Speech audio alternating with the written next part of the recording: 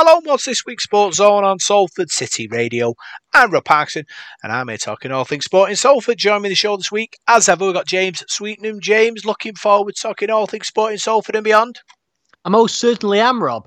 It's always a pleasure to be joined by your good self. We've got so much coming up today, from the rugby to the football to the boxing. But firstly, we have two interviews. And first things first, if anybody's a fan of the Inbetweeners, this will be an absolute cracker for them. I spoke to Blake Harrison, who played Neil on the show, a fantastic actor, but now he's moved away from that sphere.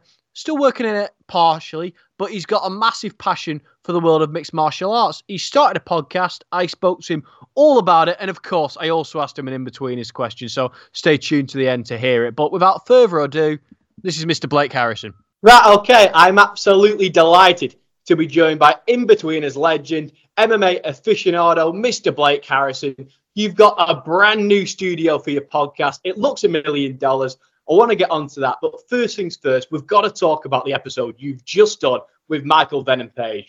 You've made us all laugh on the Inbetweeners. You've done more serious roles in your career, but I reckon there's a new role for you because I think you do a fantastic Sherlock Holmes. The way you were questioning him, the way you had the light in his face on that UFC interrogation, honestly, it was like watching a prime Ant Middleton on SES Who Dares Wins interrogating one of his recruits. Could you tell me all about this process? Well, I mean, to be honest, we just tried to come up with a funny way of trying to ask the same question he's probably been asked for the last 6 months, which is, are you going to the UFC? But the beautiful thing about it was that Michael was just so good-natured about it all, so friendly, generous with his time, took the joke really, really well. Like, when you're dealing with a fighter, someone that could literally kill you with their bare hands and they're sat an arm's length from you, and you're mucking about, shining lights in their eyes and slightly shouting at them and all this kind of stuff, you think the wrong kind of person could take that the wrong way, get quite annoyed with you, and, you know, it will lead to a bit of an altercation or at least a kind of verbal kind of heated debate about what's going on or whatever. But Michael was so nice and he was so chilled and he just took it all in his stride, and he was even having jokes with it himself, talking about looking at his lawyer and pleading the fifth and all that kind of stuff. Like, it was really, really good fun to do that with Michael. He was like the perfect first guest for us to have on, not just because he was such a great personality, but also because, you know, people are very interested in what's going on with the future of his career. He's arguably the most exciting fighter the UK has ever produced in MMA. You know, one of the best highlight reels that could stand up to anyone's highlight reel, I think, globally. And you know, he's a Londoner, he's a UK boy, and it's really nice to meet him and chat with him and realise that, you know, he's not just this flashy, brash kind of fighter with these viral celebrations and all that stuff. He's actually really down-to-earth, chilled out, lovely bloke as well. It's amazing. And I think it's a testament to how good an interviewer you are, because you can do these fun things with Michael Venom Page. But then on the other end of the scale, I remember when you had Michael Bisping on, you had him telling this fantastic story, almost, well, I say fantastic, it was almost like a horror movie. This guy breaks into his house. This true story, by the way, obviously, breaks into his house in a mask, pours petrol over his house. And I don't want to ruin this whole story. People need to go and watch the episode. But what's it like hearing stories like this? And is there any others that particularly stand out where you've just been open-mouthed hearing it? Oh, there's probably been a few. We've done so many interviews now. It's probably hard to kind of really pick up on, like, remember all of them and stuff. But Michael's interview was fantastic. I mean, I read his book, the Quitters Never Win book, and so I knew of the story, and I felt like we had to get that on the show. I mean, just what some of these fighters go through in their lives to lead them to a place where they're willing to step into a cage and fight another human being for a paycheck. Some of what they've been through is crazy. I mean, it is kind of movie worthy. I mean, you only have to look at someone like the best kind of biopic that hasn't been made yet, for my money, is Francis Ngannou. I mean, look at what that guy has been through in his life. Sand mines of Cameroon, making that illegal crossing over to Italy in a dinghy. I think he tried it multiple times, nearly died. He's got scars from the barbed wire that he climbed over on his body. is in prison for a little bit because that's where they detained those kind of illegal immigrants, and then he boards a train to Paris, gets there, is homeless, and then 5 years later, he's the UFC heavyweight champion of the world. I mean, if you just read that in a script, you'd go, this is not believable. But it really happens to these fighters. And Michael Bisping, to win a world title with one eye, because Vitor Belfort detached his retina, and Belfort was on all the steroids, you know, all that kind of stuff as well. So, you know, it is... These fighters have had very unique lives, and I think it's really an amazing thing to highlight the trials and tribulations of their lives. But also what I love about it is you get some fighters like Kenny Florian or Corey Sandhagen that are like the sons of doctors and have done psychology degrees and are incredibly intelligent, well-educated men and obviously women in the sport as well. And they're still doing it as well because they love to compete. You know, it's such a unique blend of characters, and also none of them have like media training or anything like with a lot of other top sports where you're just going to get the, oh, it was a game of two halves and, oh, we do it as a team, kind of like really basic answers that you can get from everyone. These guys and girls, they just kind of, they speak from the heart, and it makes the interview so much more captivating, I think. I completely agree with you, because all these stories, all these fighters have completely different backgrounds, from the people like Francis Ngannou to others like TJ Dillashaw, who've come from completely different routes. Yes. Some have struggled, others are academics and almost use fighting as an intellectual practice, an art form, if you will. I'd like to delve a little bit deeper into your personal background. Did it start with Conor McGregor? Did it start with watching The Ultimate Fighter back in the days when it was on Spike? Where does it start for you? Yeah, so I remember the UFC, being on Bravo back in the day. And for a very long time, if there was ever an opportunity for me or my brother to sneak up behind the other one, grab them in like a body lock and shout Matt Hughes and then try and slam them to the ground, we would do it. That's what we thought was fun. Yeah, but I wasn't like a hardcore fan. I would dip a toe in, Chuck Liddell, Tito Ortiz, bits like that. And then there was a series of The Ultimate Fighter that was Chael Sonnen against John Jones. It was also the series that Uriah Hall and Kelvin Gastelum were parts of the teams in The Ultimate Fighter. And that just got me super hooked and sucked in. And timing-wise worked out perfect, because that was when Conor just started his rise as well. And it was around that moment that I just got really into it and was watching it pretty much every week and just constantly going in on it. And then I don't know, it sort of became an obsession for me. Like, so for the last 5 or 6 years now, my podcast of choice would always be MMA podcasts. I'd be listening to Ariel Helwani, MMA Fighting, and Severe MMA with Sean Sheehan and people like that. And that would be my thing that I would get on the train and listen to or work out to and something like that. And then I did Stu Whiffin's podcast, which is a music-based podcast. And we did a 45-minute chat about music, somehow stumbled onto MMA and spoke for well over an hour about it and realised neither of us had a friend that enjoyed MMA as much as we did. And in each other, we saw sort of, I suppose, a bit of a kindred spirit in terms of their love of MMA. And because Stu's got a lot of podcasts and he knows what he's doing with podcasts, it was the pandemic as well, so there wasn't much work on for me. So we just kind of went, well, let's give this a go. And, 2 years later, we've now got this amazing studio. We've interviewed UFC world champions, former world champions, the best kind of British athletes in the MMA world. And, it's been a phenomenal kind of couple of years, really. I mean, you've got this studio now. As I mentioned before, it looks fantastic. What's the goal for the show going forward? What's the goal? That's a great question. Me and Stu are not very business savvy. So really what we should be doing is sitting down and having meetings where we're like, what's our 5-year plan? What's our goal for this? And all that stuff. But the truth be told, me and Stu are just kind of like, oh, there's a cracking card this weekend. Should we do an episode about it? Like, yeah, go on then. Oh, I've just been in touch with so-and-so from the UFC. Should we get them on? Yeah, go on then.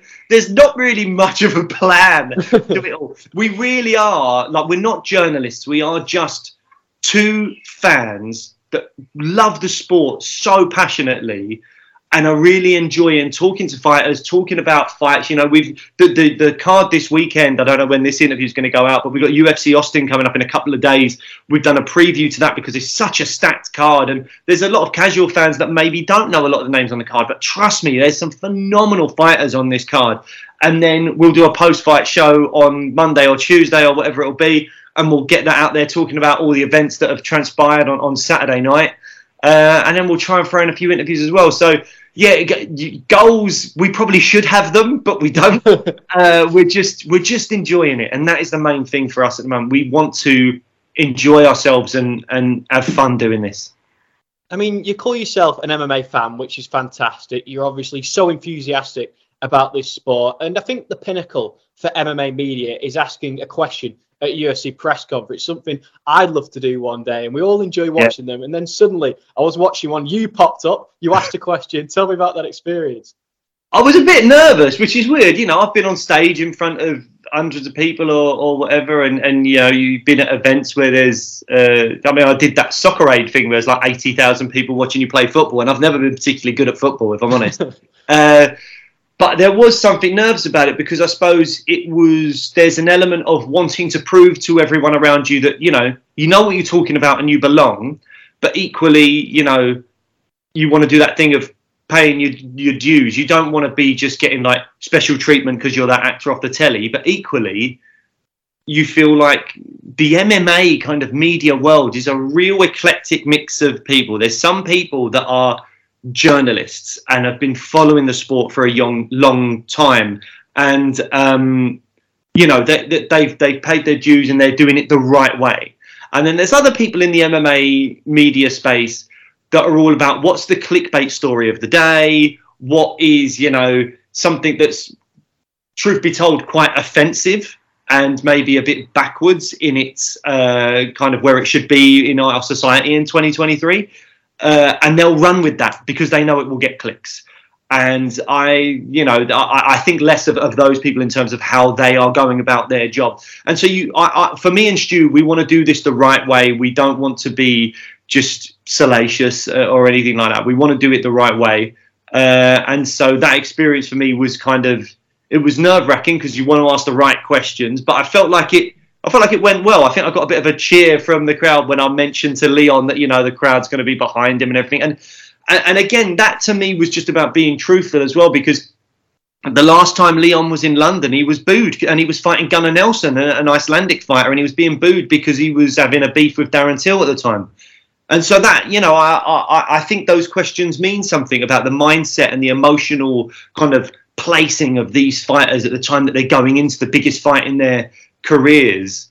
You know, where are you at going back to the place where you were booed by your home country only a few years ago, and this time round everyone is shouting out headshot dead in like you know, in their way of supporting you, you know. So it was a fun thing to do. I'm giving you very long-winded answers, I'm sorry. No, but that's absolutely fine. The more you give me, the better. I'm really enjoying talking to you. I mean, you mentioned Soccer Aid there, another one of your talents there, because I think you scored a penalty, didn't you, that day? I scored the winning penalty in Soccer Aid, but honest to God, like, it was me and Lee Mack were like the worst players on that team. So how I scored that penalty and got the praise, I don't know. But yeah, I've never been very good at football. I think got quite fortunate with that penalty. I mean, fantastic stuff. I always watch Soccer Aid, and Lee Mack is probably the worst penalty taker I've ever seen. So it was good to eventually see him get one over the line. But he's obviously such a nice guy, Lee, as well. Yeah, I can imagine. But we've had this amazing run in MMA right at the moment. We had Bisping, who was the pioneer, who was just absolutely sensational. We had Leon Edwards come through, that headshot dead, fantastic. Tom Aspinall has just picked up the championship belt. Tom Aspinall, John Jones, right now, who's your money on? If I had to pick, it's very hard to go against John Jones, but I would. I genuinely believe Tom Aspinall has got all of the attributes to deal with John Jones. I think that his grappling and BJJ black belt and all that kind of stuff could give John problems. I mean, look, you never know. John Jones is a phenomenal wrestler.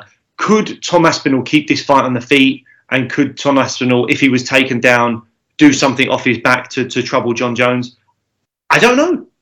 That's the whole point. That's the beauty of MMA in general, I think, is that there's, rather than boxing, where you've just got those two weapons, there's so many facets to the game in MMA that whenever you're looking at a fight, usually there's multiple questions that need to be answered. And the fight could go in so many different directions. And even fights where you think it is a foregone conclusion, looking back at 2023, we've had a few of those. We've had Alexa Grasso, Valentina Shevchenko. We've had Sean Strickland and Israel Adesanya, where you're going into that fight going, it's not about who wins, it's about when they do it. And then all of a sudden, the whole thing flips and you're like, what am I watching? How the hell has Sean Strickland just outpointed Israel Adesanya? It's absolutely amazing. And I think this sport, because of the fact that there's takedowns, kicks, elbows, knees, you don't have to go to the head. You've got the body, you've got the legs, you've got the takedowns, you've got the submissions. There's so many facets to it. And that's what makes it so exciting for me, that you've got so many different ways that a fight can end at the drop of a hat. Yeah, that's definitely the beauty of MMA. But I've got to throw in one in-betweeners question for you.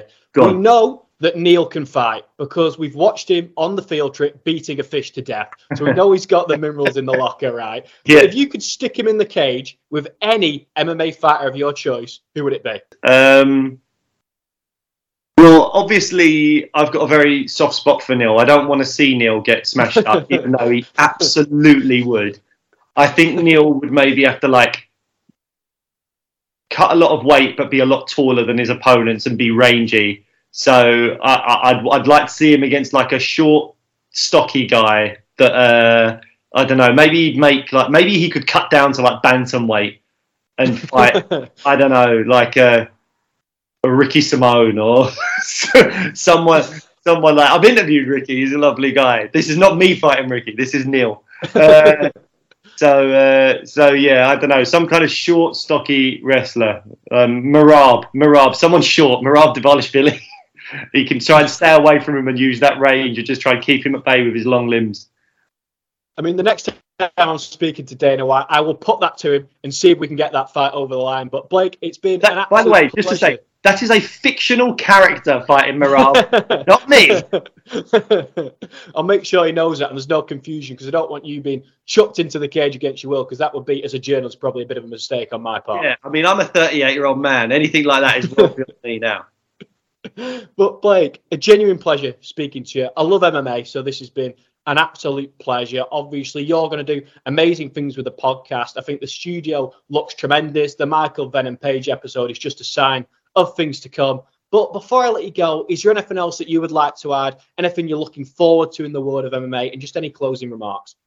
No, try and follow the MMA Fan Show if you can on YouTube and on the socials. We're really up in the social media game at the moment. We've got someone helping us out with that. So we'll be keeping up to date on all fight announcements and obviously releasing episodes as well. We've got our UFC Austin preview out now, and the UFC Austin post show will be coming up next week, along with some interviews with other fighters as well. And we are dipping a toe into boxing as well. We've just had the Romford Bull, Johnny Fisher, on the show as well, who's 10-0, could be a prospect to follow in the world of boxing. We had him on the show as well. So, we're trying different things and we're hoping that people enjoy our little show. I'll tell you what, Rob, absolutely brilliant to get Blake on the show. I thought he was fantastic. And I've got a couple of follow-up questions after that. First things first, Rob, when you were a teenager, were you like the Inbetweeners? It's a legendary sitcom in it, really, and all kind of people growing up in that generation, James, like myself, were, you could pick a character, couldn't you? Who you styled yourself on. And to hear him sort of doing great things after his initial fame with the in-between shows that, you might have different careers, and that with this MMA podcast that he's got, James, that's another opportunity for him to do something that he loves and to make a difference to people's lives. Yeah, I completely agree, Rob. It's interesting. You sort of touched on it a little bit there, but actors often say that they get pigeonholed and they're ever referred to as one role. For example, for Blake, it could be Neil from the Inbetweeners, but no, he's come out of that comfort zone. He's doing something completely different, and it's amazing to see him following this passion. It is, James, and that is what it inspires everybody, that you're not all stuck in one journey.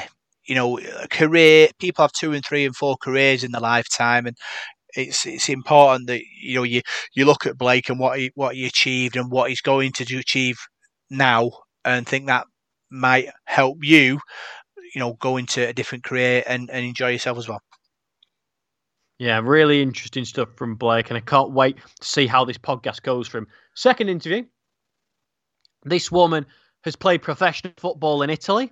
She is now competing in the Street Style World Championships in Belgium this week. She's got 16 Guinness World Records. She's played alongside Diego Maradona. So without further ado, here's Laura Biondo. Right, okay, thank you very much for giving me some time today, Laura. It's really appreciated. You're a fantastically talented woman. I've watched you for a long time playing this sort of sport. It's fantastic to watch you, but I want to delve a little bit deeper into your career. I know you've done fantastic things. We've got the Street Style Championship coming up, but going back a little bit, I was looking through your bio. You have to tell me a little bit about Cirque du Soleil, because that must have been a crazy part of your life, right?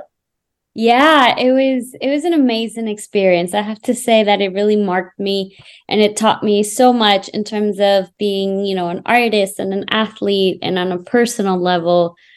I was 4 years with them. I did the whole creation of the show, and it was a rewarding experience where you got to take freestyle in different parts, different cities, and people got to see what this sport is. So it was definitely a lot of fun.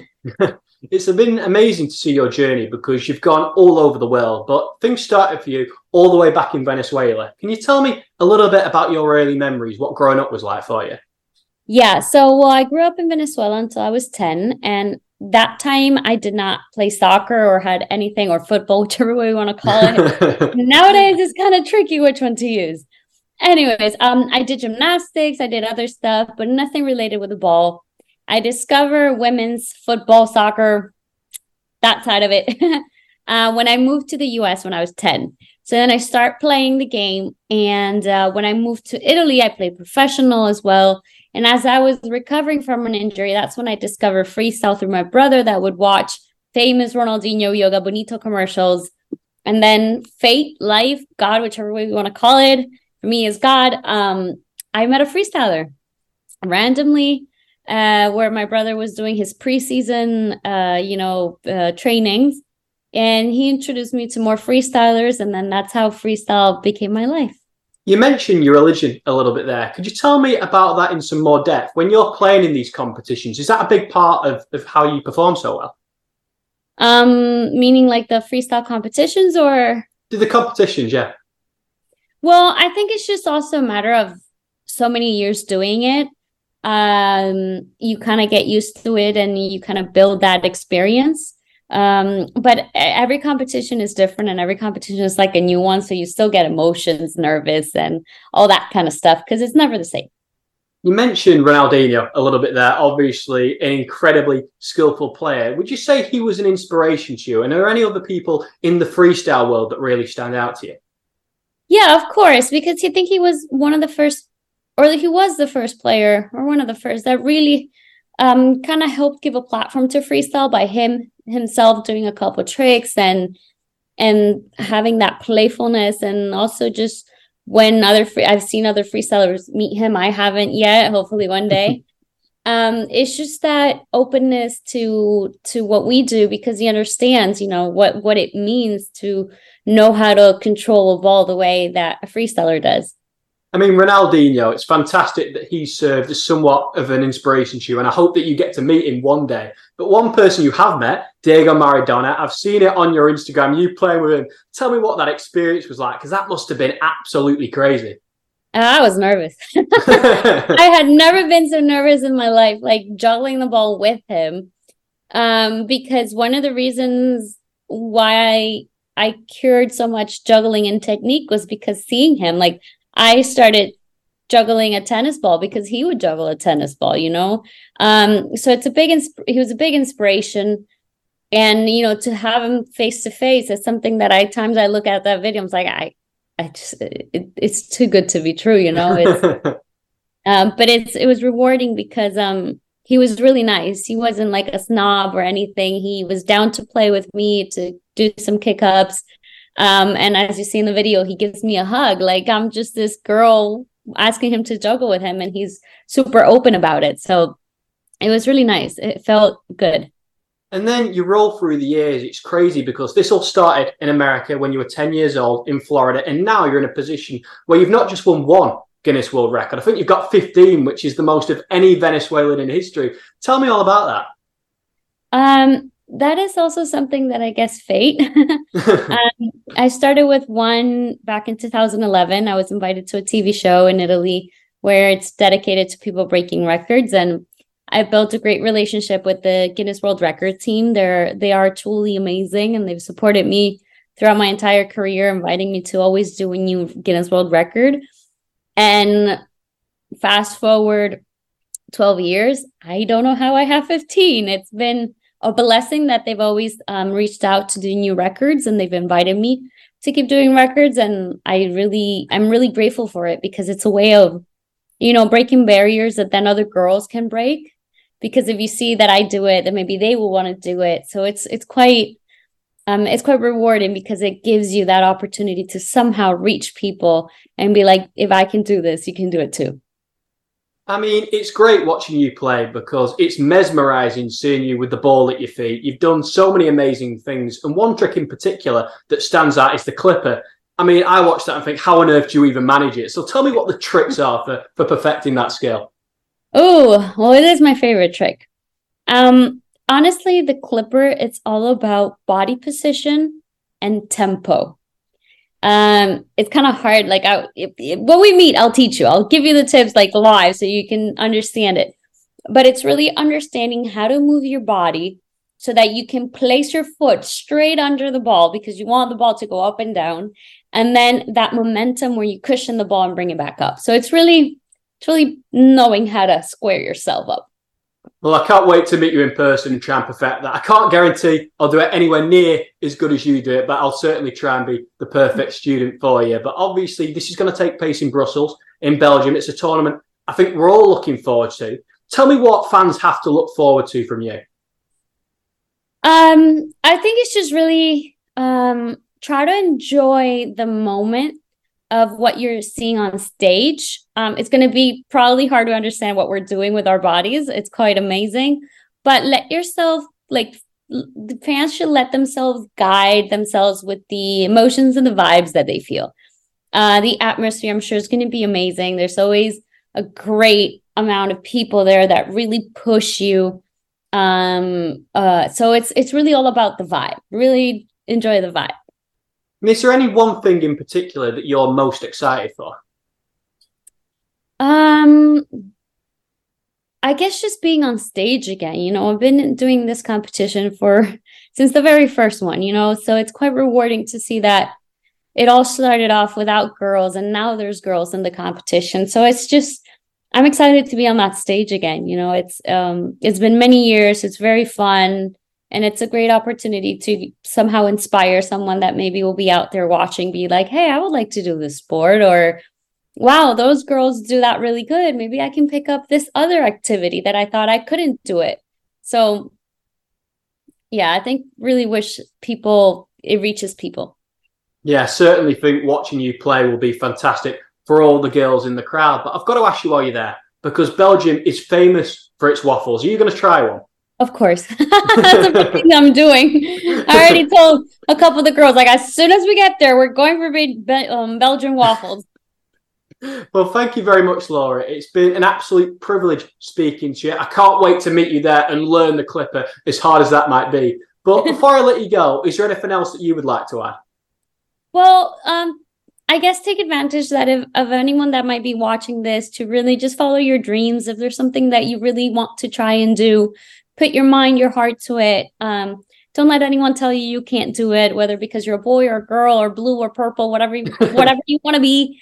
If there's something true in your heart that you want to do, just go out for it, fight for it, work hard, and you'll see you'll achieve it.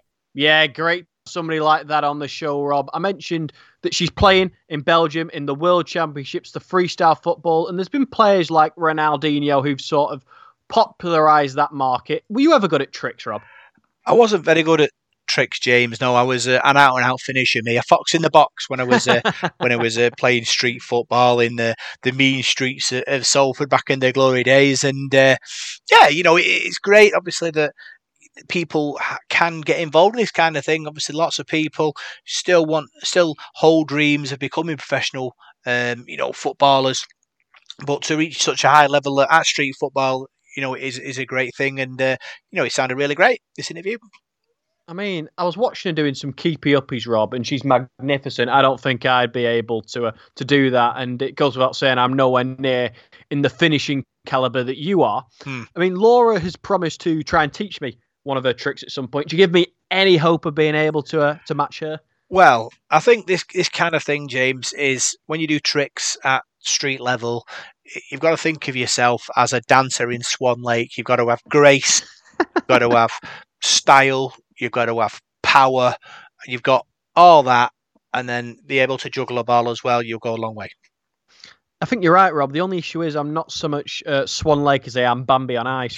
So I'm going to try my best, but I think I might fall short in Belgium, unfortunately. But I'm going to take your words of advice on board and try and apply that when I play a bit of street football. Well, I try and do some tricks at the Street Style Championships in Brussels this week. But now it's time to move on, Rob, because there are massive things going on in the world of rugby.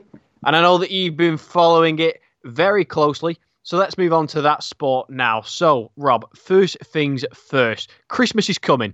Salford unveiled their new kits for 2024. What thoughts have you got on it?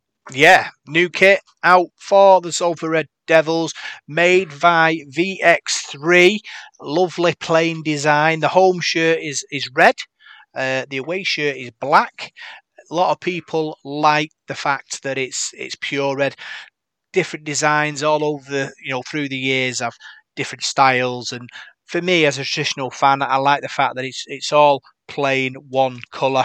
It's also a hat tip to the legendary team of 1933-34, the team that went to France and took on 6 teams in France, beating them all under Lance Todd, and were nicknamed by the French press Les Diables Rouges, which is the Red Devils, which was Salford's nickname at the time. I think it's very important as well that the club in the promo used both men and the women's team members to promote the sport and the new kits. I think it's great that the club are using both the men and the women to promote the gear, and it's fantastic, obviously, that the fans are getting involved, purchasing the shirt, because it brings more money into the coppers. Obviously, with it being the off season and no games being played, James, it's so important that the club have managed to get this merchandise out and the fans go and buy it, because it keeps the club going over the off season, because obviously games don't start till February, so they need to make sure there's a flow of cash in the club to keep them going, ready for the start of 2024. I mean, they most certainly do, Rob. You touched on that. 6 games in France, 6 victories, and I know that you followed Salford over to France before against Catalan, which must have been fantastic for you. But could you imagine being a fan, following them and getting 6 victories? Yeah, especially in 1933 and 34, James. It's a long way to go. I think they went on a boat, travelled over to France, and went to Paris, had like a little sort of party dinner, and then sort of went around France playing, different teams. And, they weren't on planes, James. They were on like a, horse and cart, I presume, to get into places. And it shows the manner of the team, the great Gus Risman and players like that, showing the French public what they were all about. And Salford were a big name in 33-34. They were like the top of the rugby league at that point, and they were the beacon of hope in the next generation of rugby league, and they did a good job. They went to France and created this nickname for themselves, the Diables Rouges, and good times came from it. They most certainly did, Rob, and we've spoken about the kit and the elements you like about it. Are you going to purchase this, and do you get a kit every single year? I do get a kit every year, James. I think it's important that the club get the money from the merch to keep them going. Like I said, there's different ones that I've liked, and there's different ones that I haven't liked. Last year's one was good. I remember 2000 was like the Arsenal kit of red chest and white sleeves. That was a good one as well. But yeah, I suppose not everyone will be happy, will they? But it's certainly an 8 out of 10 for me. I mean, you were taking us on memory lane there a little bit, Rob. Is there one kit in particular that stands out as your favourite Salford kit of all time? I think the 2003 one, we've clinched the pinch in, and Clifford Beverley, the one we got promoted in, was like all red one. It was really good. Iconic ones that you've won things in and been promoted in. The grand final one was a good one in 2019.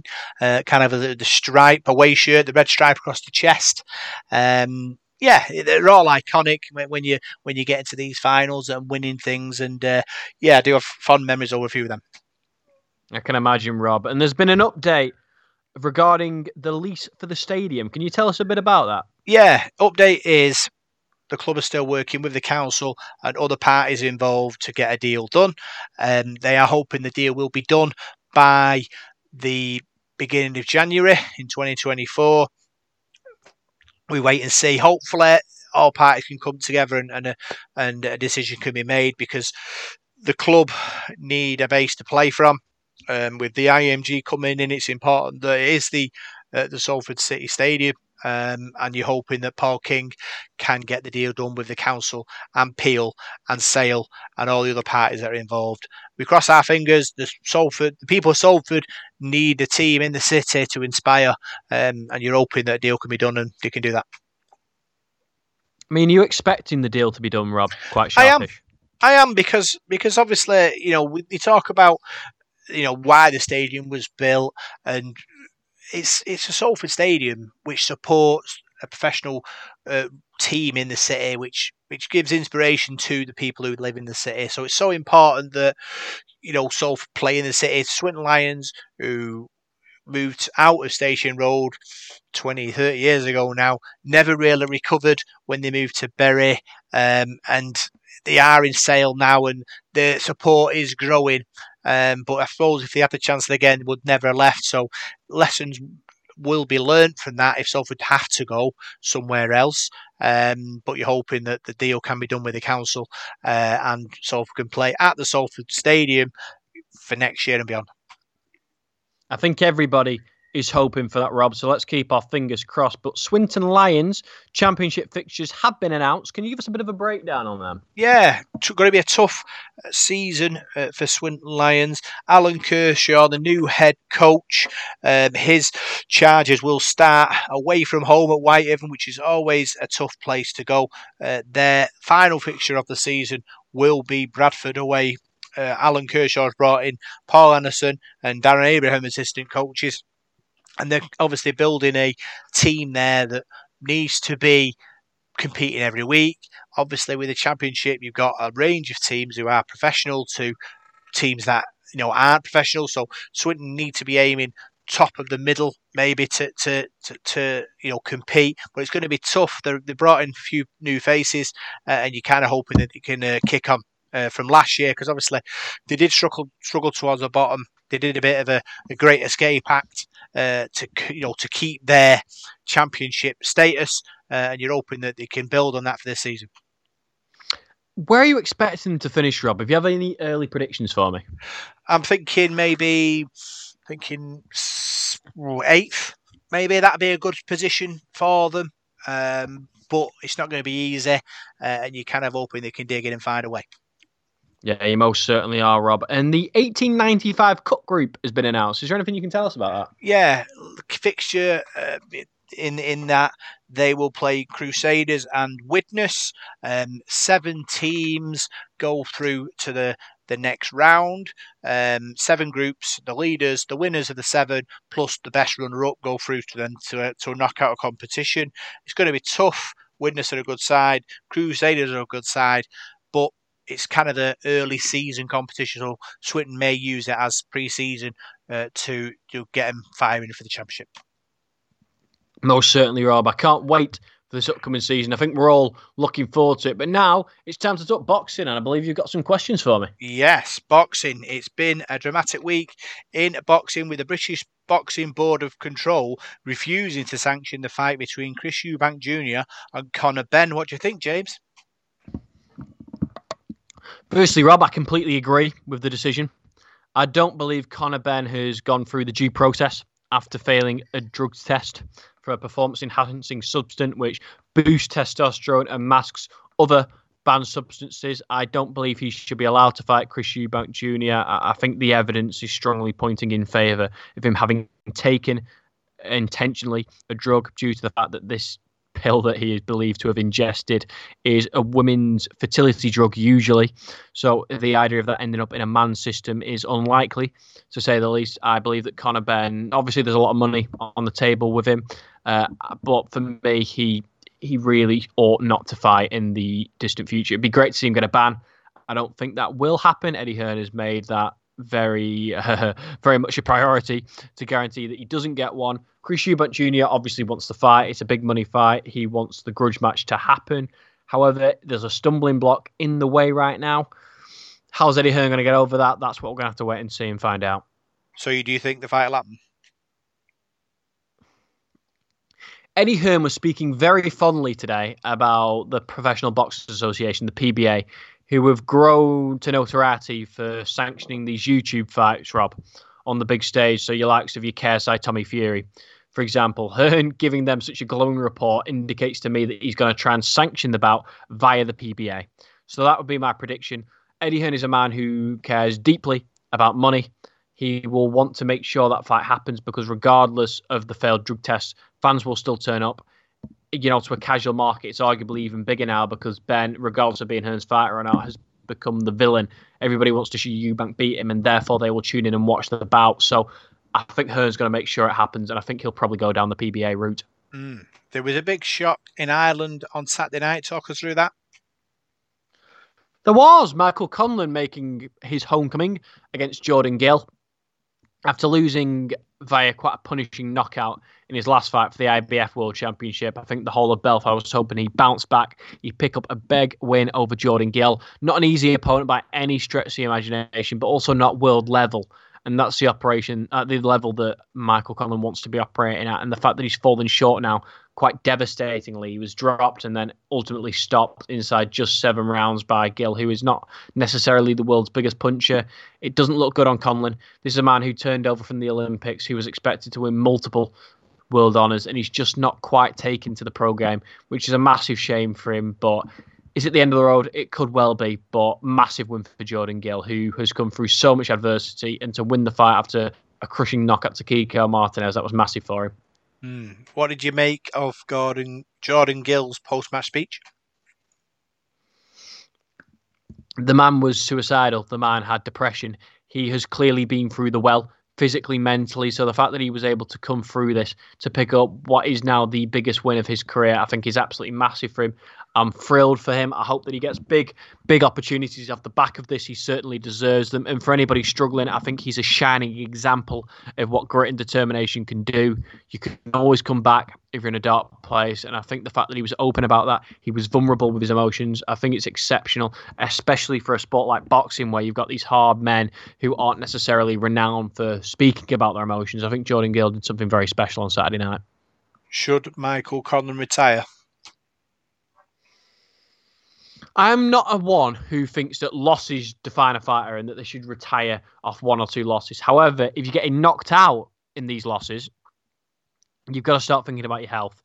Conlan has been badly knocked out twice by Lee Wood and by Josecito Lopez, and now he's been badly beaten up by somebody who in the prime of his career would be below him.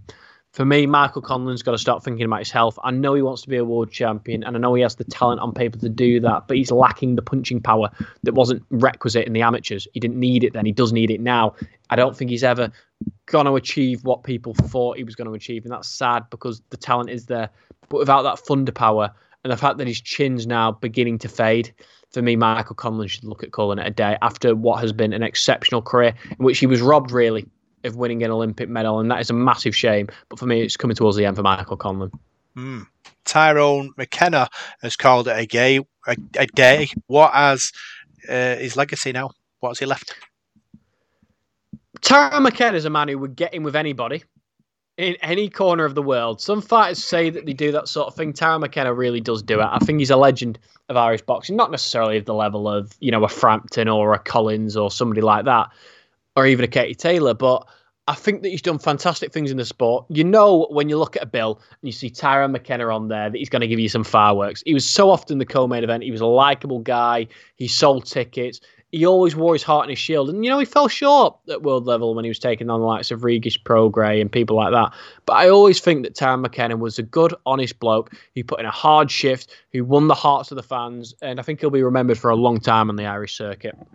Yeah, Ryan Garcia produced a big performance in the US over the weekend. Talk us through that.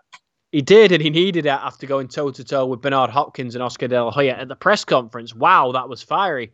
But Ryan Garcia, a great victory. It's good to see him back in action. There are fights out there for him. I know he wants Gervonta Davis. For me, I don't think we need to see that rematch. But, there's Devin Haney out there. There's Teofimo Lopez out there. There's other big fights. So, yeah, I think Ryan Garcia is more than in the mix. He's a big, big name. He has a massive following on Instagram. He brings in that social media generation. So I can't wait to see Ryan Garcia back in action. Yeah, final boxing question. There's been a big fight confirmed for Boxing Day. Tell us about that. There is, Rob. Nuya Inoue versus Marlon Tapales for the undisputed bantamweight championships of the world, or super bantamweight championships of the world, should I say. It's a fight that I think we're all looking forward to. It's a real cracker. Tapales, a great, great fighter. Gritty has works his way up the hard way. So it's glad to see him in such a big occasion. But Inoue, you can't look past him. A crushing punisher. A man who's now trying to become an undisputed champion in 2 weight divisions. An exceptional fighter, a devastating puncher, and a man who's knocking on the door at that pound-for-pound #1 position. And, Terence Crawford isn't getting any younger when he retires. I think Inoue will take that mantle. But, Rob, for me, I've always wanted to watch boxing on Boxing Day. It's finally happening. Fantastic stuff. It is. I think with boxing, it should be around the world all year kind of sport, because these boxers can go to different countries at different times of year, and there's always people who want to watch it. So I can't quite understand why it's never been Boxing Day, really. I suppose it'll be the build-up, obviously, training and not being able to eat the right stuff sat around the table at Christmas Day if you're fighting on Boxing Day, but shows the modern world has caught up, and every day now is an ability is the opportunity to have a fight on box. Yeah, you're right, Rob. I mean, Rocky had a fight on Christmas Day, I believe, in one of the films, and now Nuya Inoue is bringing the spectacle, as you say, around the world. He's filling out arenas in Japan, and I'm so happy to see it. I remember Sky Sports used to put a Boxing Day program on, and you get up after Christmas Day, and I don't know what your Boxing Day sort of routine is, Rob, but I have an older brother who typically comes over, and we used to watch that show put on and have a curry, but now we can watch an actual fight, so I'm getting really stuck into this. Yeah, my Boxing Day usually go in to watch a local football team, Salford City, Man United, Burnley, different ones, different years. That was normally my Boxing Day tradition. But yeah, I suppose people have different traditions to look forward to, don't they? Yeah, they most certainly do, Rob. I mean, you like going to watch your football, and I think the world is focused on football right now with the announcement of the groups for Euro 2024. And Rob, I think we've got to go through these, haven't we? So let's analyse them. I mean, Group A, Scotland, Hungary, Switzerland, and those 2 teams, Hungary, Switzerland, they're winnable for Scotland, perhaps. I mean, they'll probably enter the underdogs, but they've also got to take on Germany, and wow, that's a thrilling game. Yeah, it's going to be tough for Scotland. Obviously, qualifying for a major tournament, you've got to beat the best, haven't you, if you want to go through? I know that the Scottish fans will be there in big numbers to support the Scottish national team, and it's an opportunity for them if they can get through that group. Who knows what might happen? I mean, do you think they can beat Hungary and Switzerland? I do. I think they can beat both of them teams. I think it's best they're playing well. with the team they've got McTominay, he's scoring goals for him. In very fine margins, isn't he, James, at the very top level? And if Scotland get a bit lucky with injuries and take the chances, you can see him progressing. Yeah, you can, Rob. I mean, they've got a tough game there in Germany. I think they've played Germany previously in a big European fixture. I think, what year was it where they just narrowly missed out on nicking a point against Germany? I can't remember, but perhaps you will. Do you expect them to win this one, or do you expect them to take a bit of a hiding? Well, difficult, innit? You've got to hope that they find a way of maturing through the competition. And we'll have to wait and see, James. Football's a funny old game, innit? It could be great. It could be on top of the world, and then 10 minutes later, you're at the lowest ebb. So we'll see how it plays out for them. And then in Group B, for me, it is the group of death, Rob. And I feel so sorry for Albania because I don't think they have much chance of picking up a point here because they're joined alongside by Italy, Croatia, and Spain. Yeah, it's going to be difficult for them. Spain are a top team. Well, like I say, with these special kind of tournaments, it's sometimes it just comes down to fitness at the time. I know we've got sort of 6 months. We don't know who's going to be fit and in form, but yeah, it's going to be a fantastic occasion for everyone. It will, Rob, and obviously there's 3 teams there that are all candidates to win the whole thing. I know how in the European Championships now, a couple of the third place teams still go through. But let's look at this from an old school perspective, right? We're assuming that Albania are probably heading home. But if you had to pick 2 teams to advance out of Italy, Croatia and Spain, which 2 would you pick and who would be going home? Well, Italy didn't qualify for the last tournament, did they? I don't think. European champions beat us, didn't they? In England, so they'll be looking to really compete. Spain are a good side. Croatia are always dark horses when it comes to competitions. So you're thinking maybe Italy, Croatia to get through. Italy, Croatia. Wow, we're saying goodbye to the Spaniards. And hopefully we'll be saying goodbye to a number of teams in this group, Rob, because England are in it. They are joined by Serbia, Denmark, Slovenia.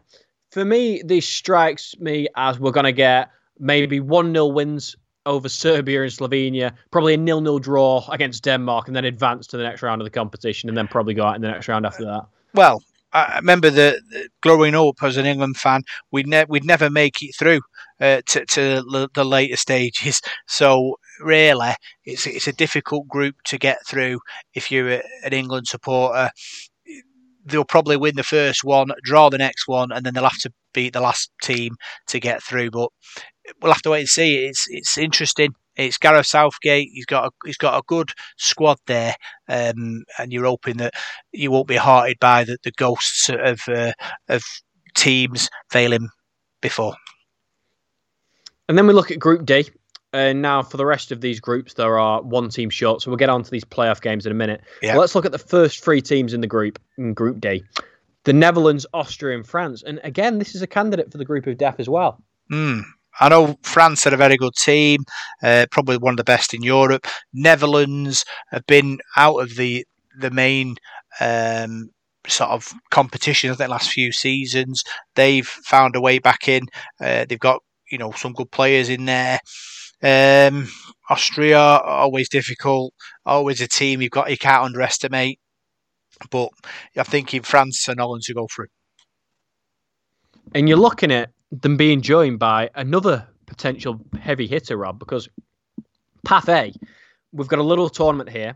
You'd expect Poland to beat Estonia. Yeah. You'd expect Wales to beat Finland. Who's going to bag that final place in the group? Is it going to be Poland or is it going to be Wales? It's going to be difficult. Obviously, Wales, without Gareth Bale, have they got enough in the squad to reach the finals of the European Championships? And it's going to be tough for him. Do I see him beating Poland? Lewandowski, they've got some good players as well. It will be tough. We'd hope that Wales can get a result, but there's no guarantee on that. There isn't. And then let's have a look at Group E. Belgium, Slovakia, Romania, and I think everybody in that group is going to be terrified of Belgium. Belgium always kind of underperformed, really. Lots of good players in that squad. I know, obviously, I think Martinez lost his job after the last World Cup failure there.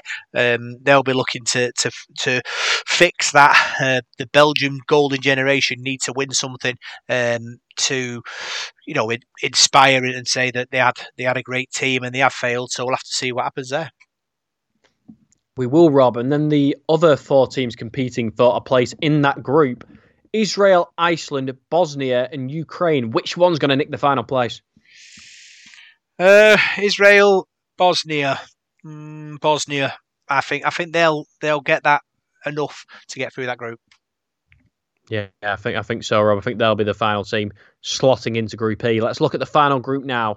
We've got another playoff winner who will be featuring in that, but the other 3 teams, again, a tough group, this one. We've got Turkey, Portugal, and the Czech Republic.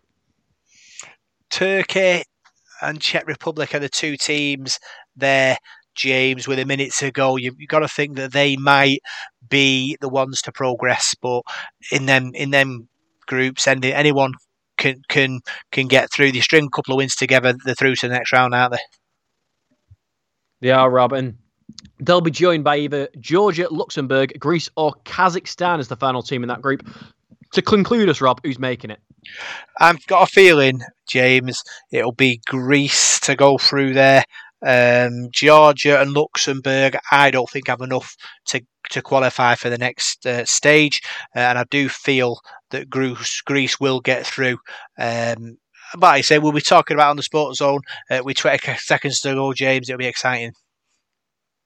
Yeah, it most certainly will be, Rob. I can't wait for this championship. And, some people doubt Gareth Southgate. But for me, Rob, I hope he's the man to do the job. Yeah, we're all back him, and it'll be exciting. Big thanks for joining us on the Sportszone on Salford City Radio. And we'll see you soon for more Salford Sporting Chat. Don't forget you can listen on Tuesdays and Wednesdays. And we'll see you soon for more Salford Chat on your Salford City Radio.